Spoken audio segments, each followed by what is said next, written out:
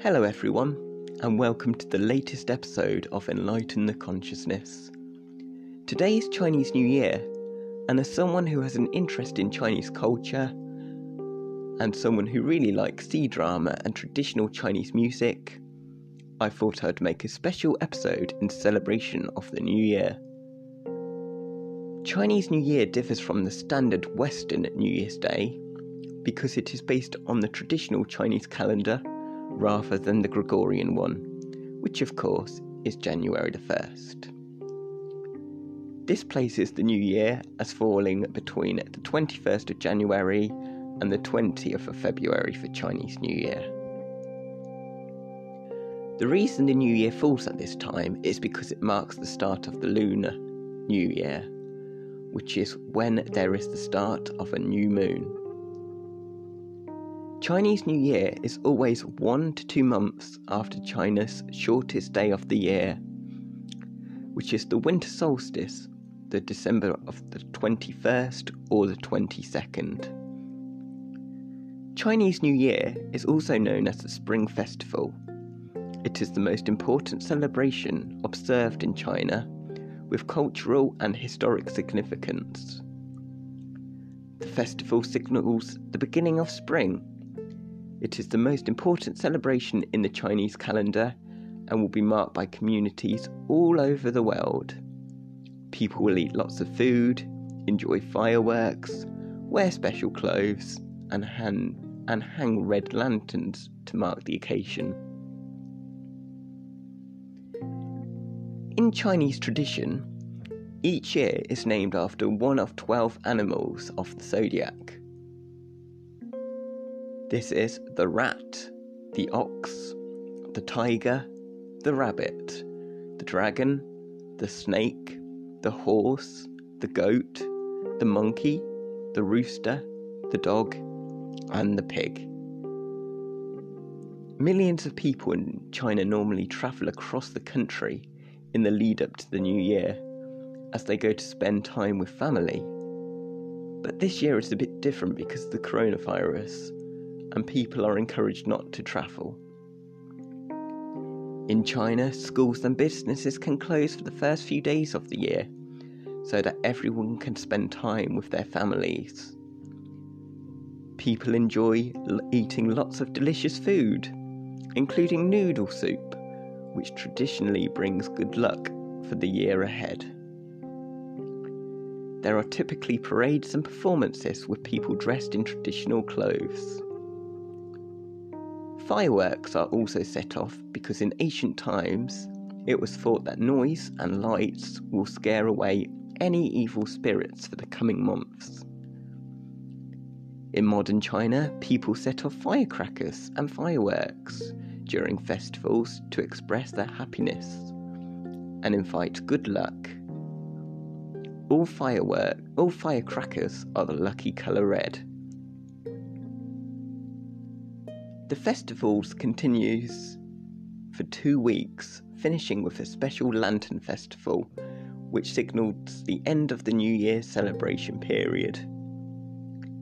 The celebration, in its earliest form, was meant for farmers and workers to have a rest from their year-long hard labour, and therefore be ready to resume work afterwards, refreshed and well rested. Today, this is not very different, and everyone will have a lengthy vacation to rest well and regain power for the new year. In a religious context, the festival also serves as a time to gain good fortune. Dragon dances and lion dances are traditional performances for joyous festivals and big occasions to enhance festive atmosphere. It is traditionally believed that performing dragon or lion dances is a way to pray for good luck and drive away the evil spirits. So 2021 is the second animal in the Chinese zodiac. Oxen used to be capable farming tools in an agriculture society, which attach to the symbol of diligence, persistence, and honesty. In Chinese culture, ox is a faithful friend that made great contributions to the development of the society.